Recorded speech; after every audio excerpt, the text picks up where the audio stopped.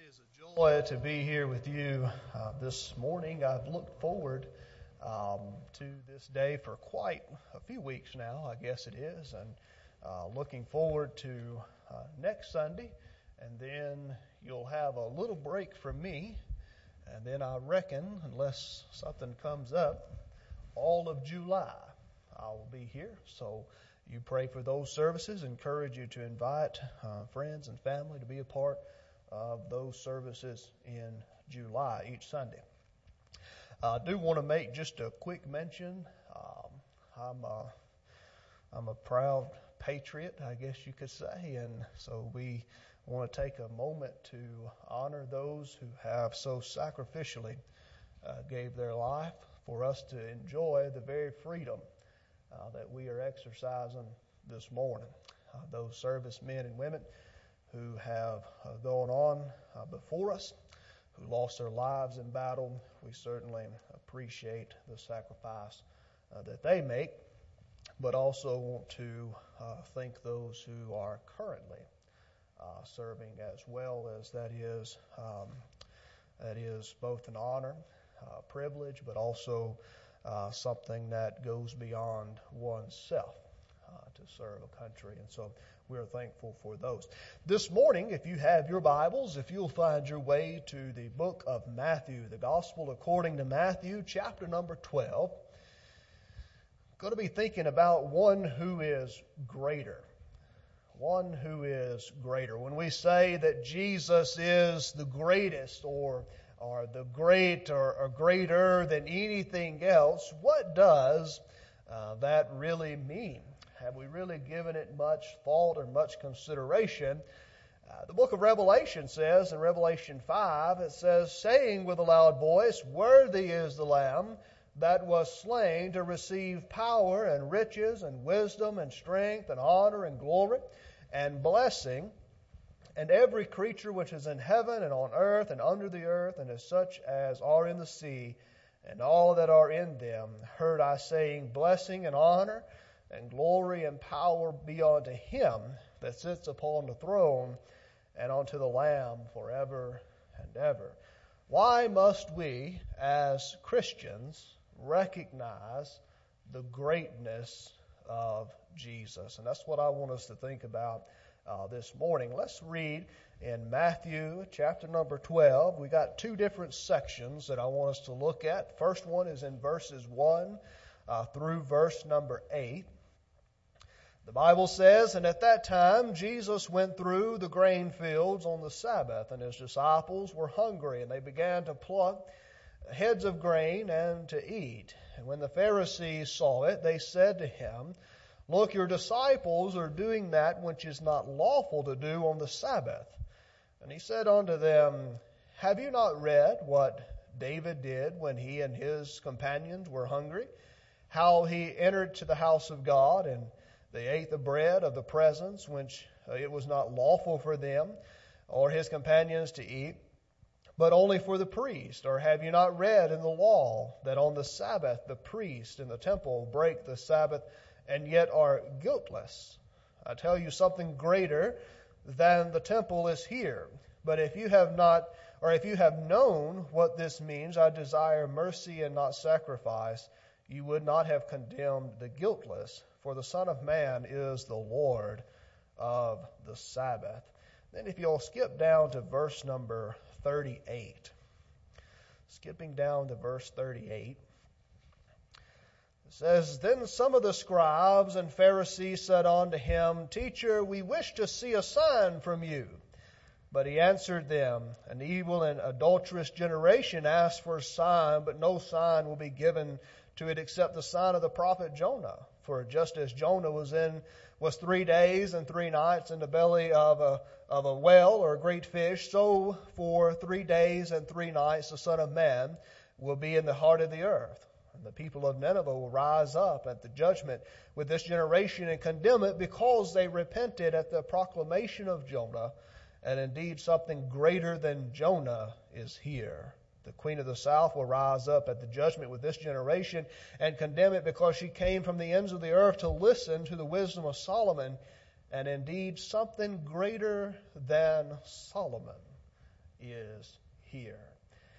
In this passage here in Matthew 12, Jesus makes three statements about His greatness that upset the Pharisees.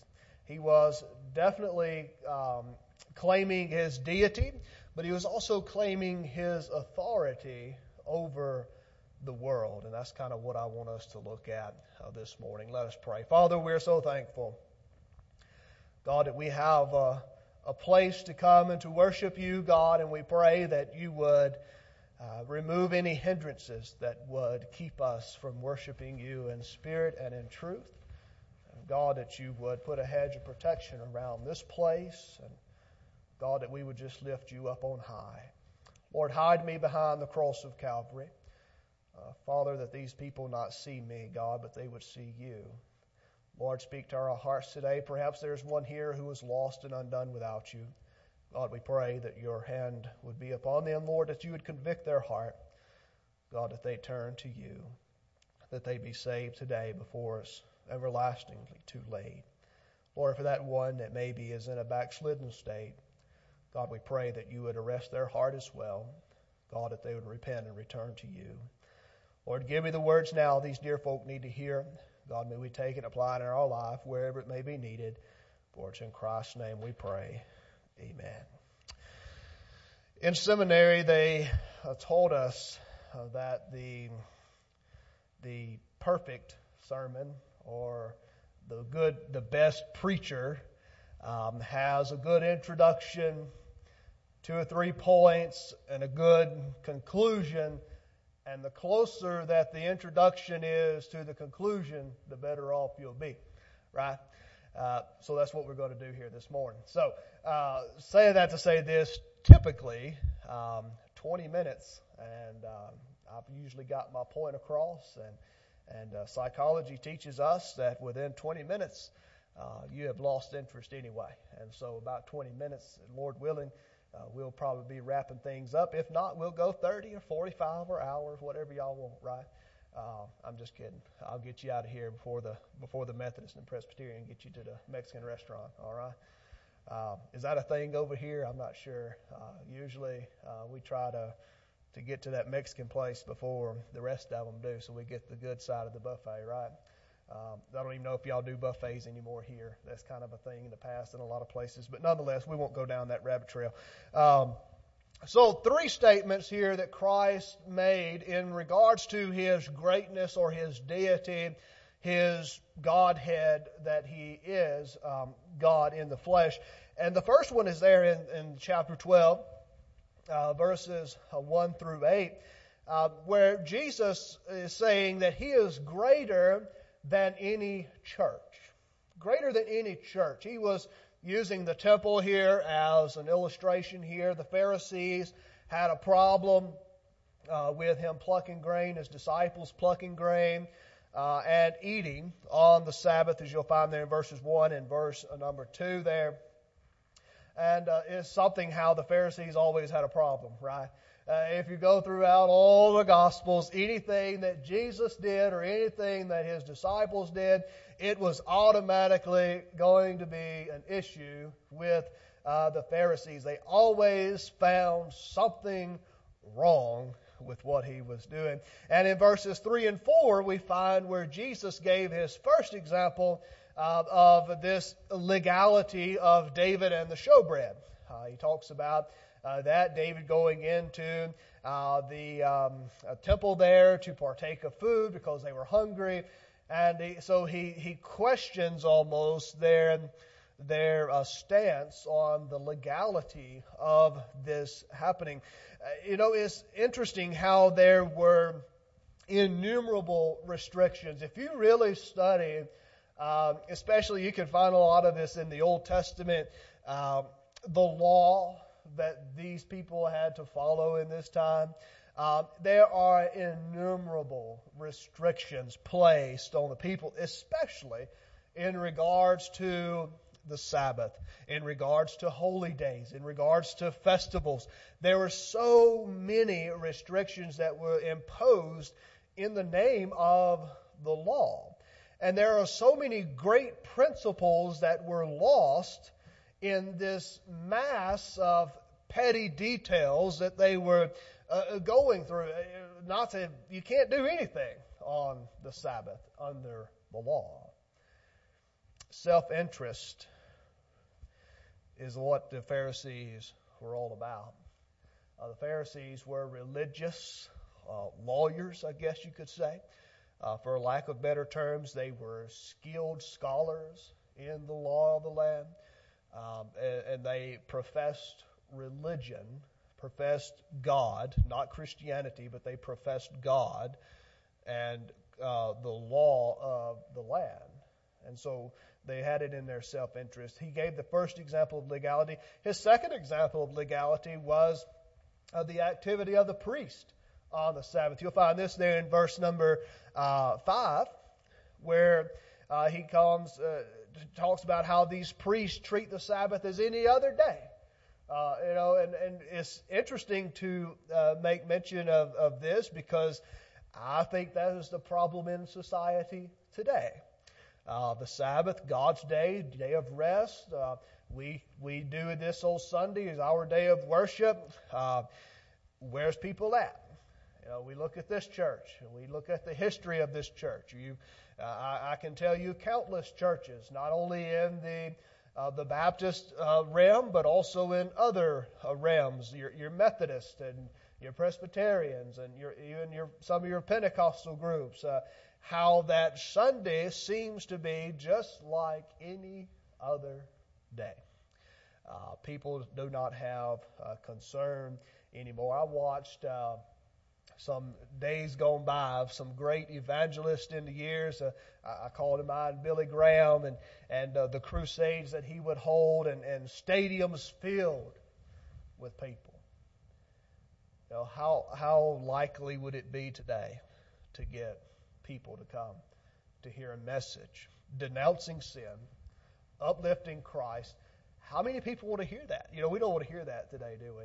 We don't want to hear what sin is. We don't want to hear Christ and Him crucified, and He's the only way for you to get to heaven. We don't want to hear that. We'd rather do other things. And Jesus gave this same example, and He calls them out, so to speak. How are you to say that my disciples and myself cannot pluck grain and eat because we're hungry on the Sabbath, when you are doing the same things, when this is just another day for you? Jesus is greater. Notice in verse 6, He is greater even than the temple, because He is God. Because He's God. John chapter 1 says, in the beginning was the Word, and the Word was with God, and the Word was God. And so Jesus says, I am greater than this temple. I am greater than this law. I am greater than anyone or anything because of who I am. Verses 7 and 8, as God, Jesus is the Lord of the Sabbath. There is no denomination, there is no church that is greater than He is. He is greater than this church. He is greater than our county association. He is greater than the Southern Baptist Convention. He is greater than any other. There is none greater than Him. And this means that we must be careful of being too narrow-minded in our denominationalism. I'm not saying that it's not good to have our denomination. I'm just saying oftentimes we lose focus of where we need to be. If Jesus is not in the center of it, then we need to repent and we need to turn back. Jesus is greater than any church. Secondly, over in verse 38, we find where Jesus is greater than any preacher or prophet. And he gave an illustration here of Jonah in verses 38 through verse 41. And he talks about verses 38 and 39 where this evil generation was looking for some kind of sign.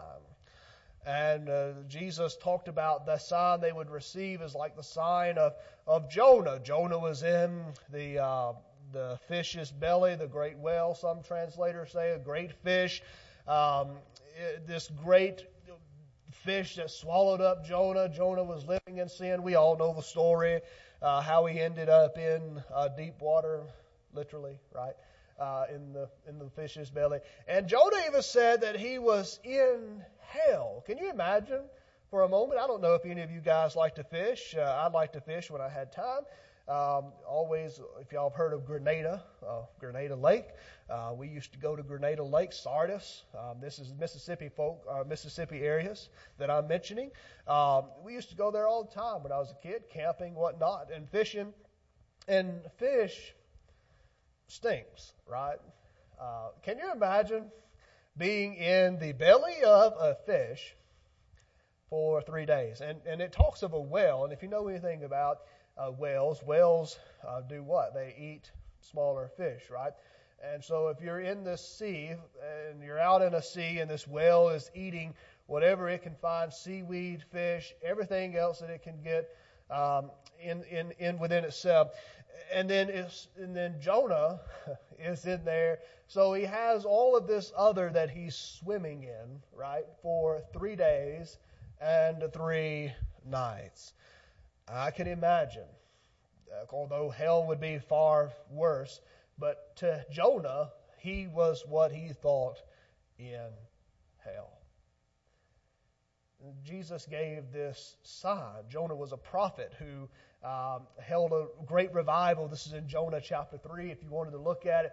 Matter of fact, Jonah ran from God, wanted to get away from God, and he went to the total opposite direction of where God had told him to do, landed in some trouble.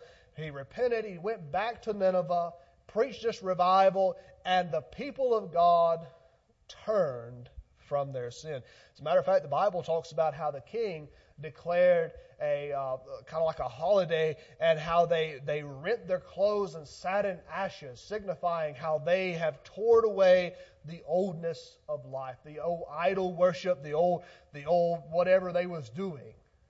And they turned away. Jonah was a great prophet. But Jonah was as good as a dead man in the belly of that fish for those 3 days and those 3 nights.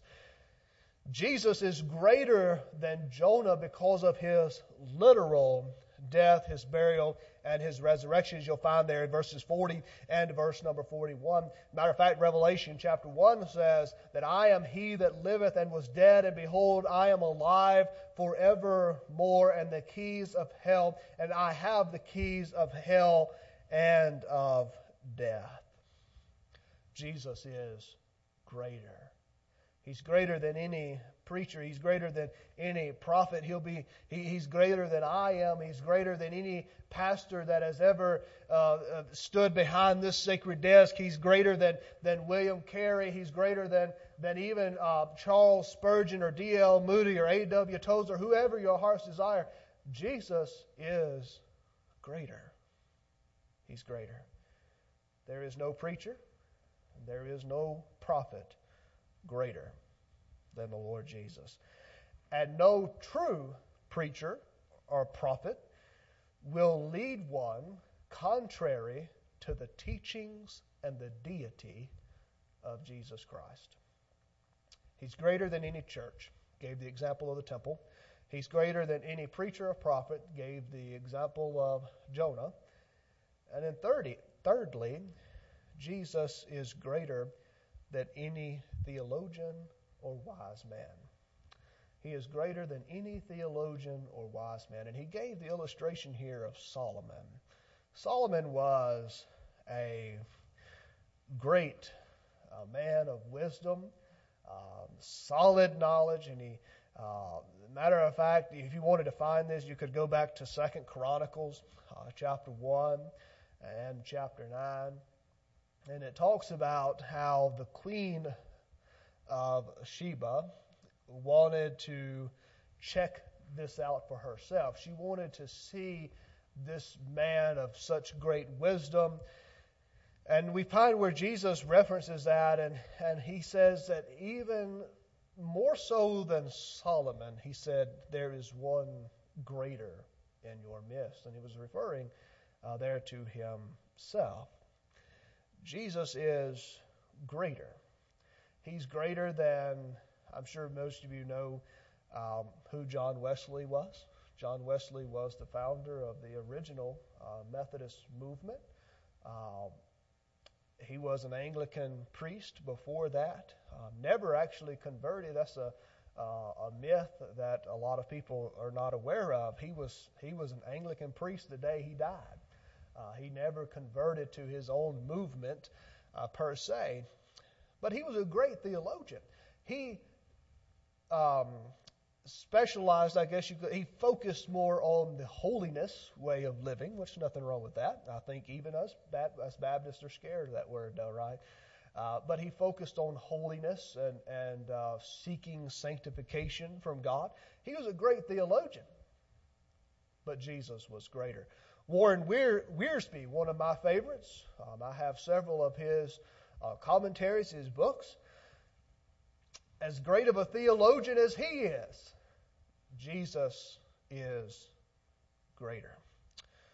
Saint Ignatius, one of the great theologians of the Anglo-Catholic faith, had some really good ideas, but there's one greater than he.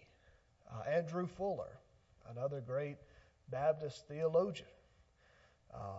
W.A. Griswold, another great one.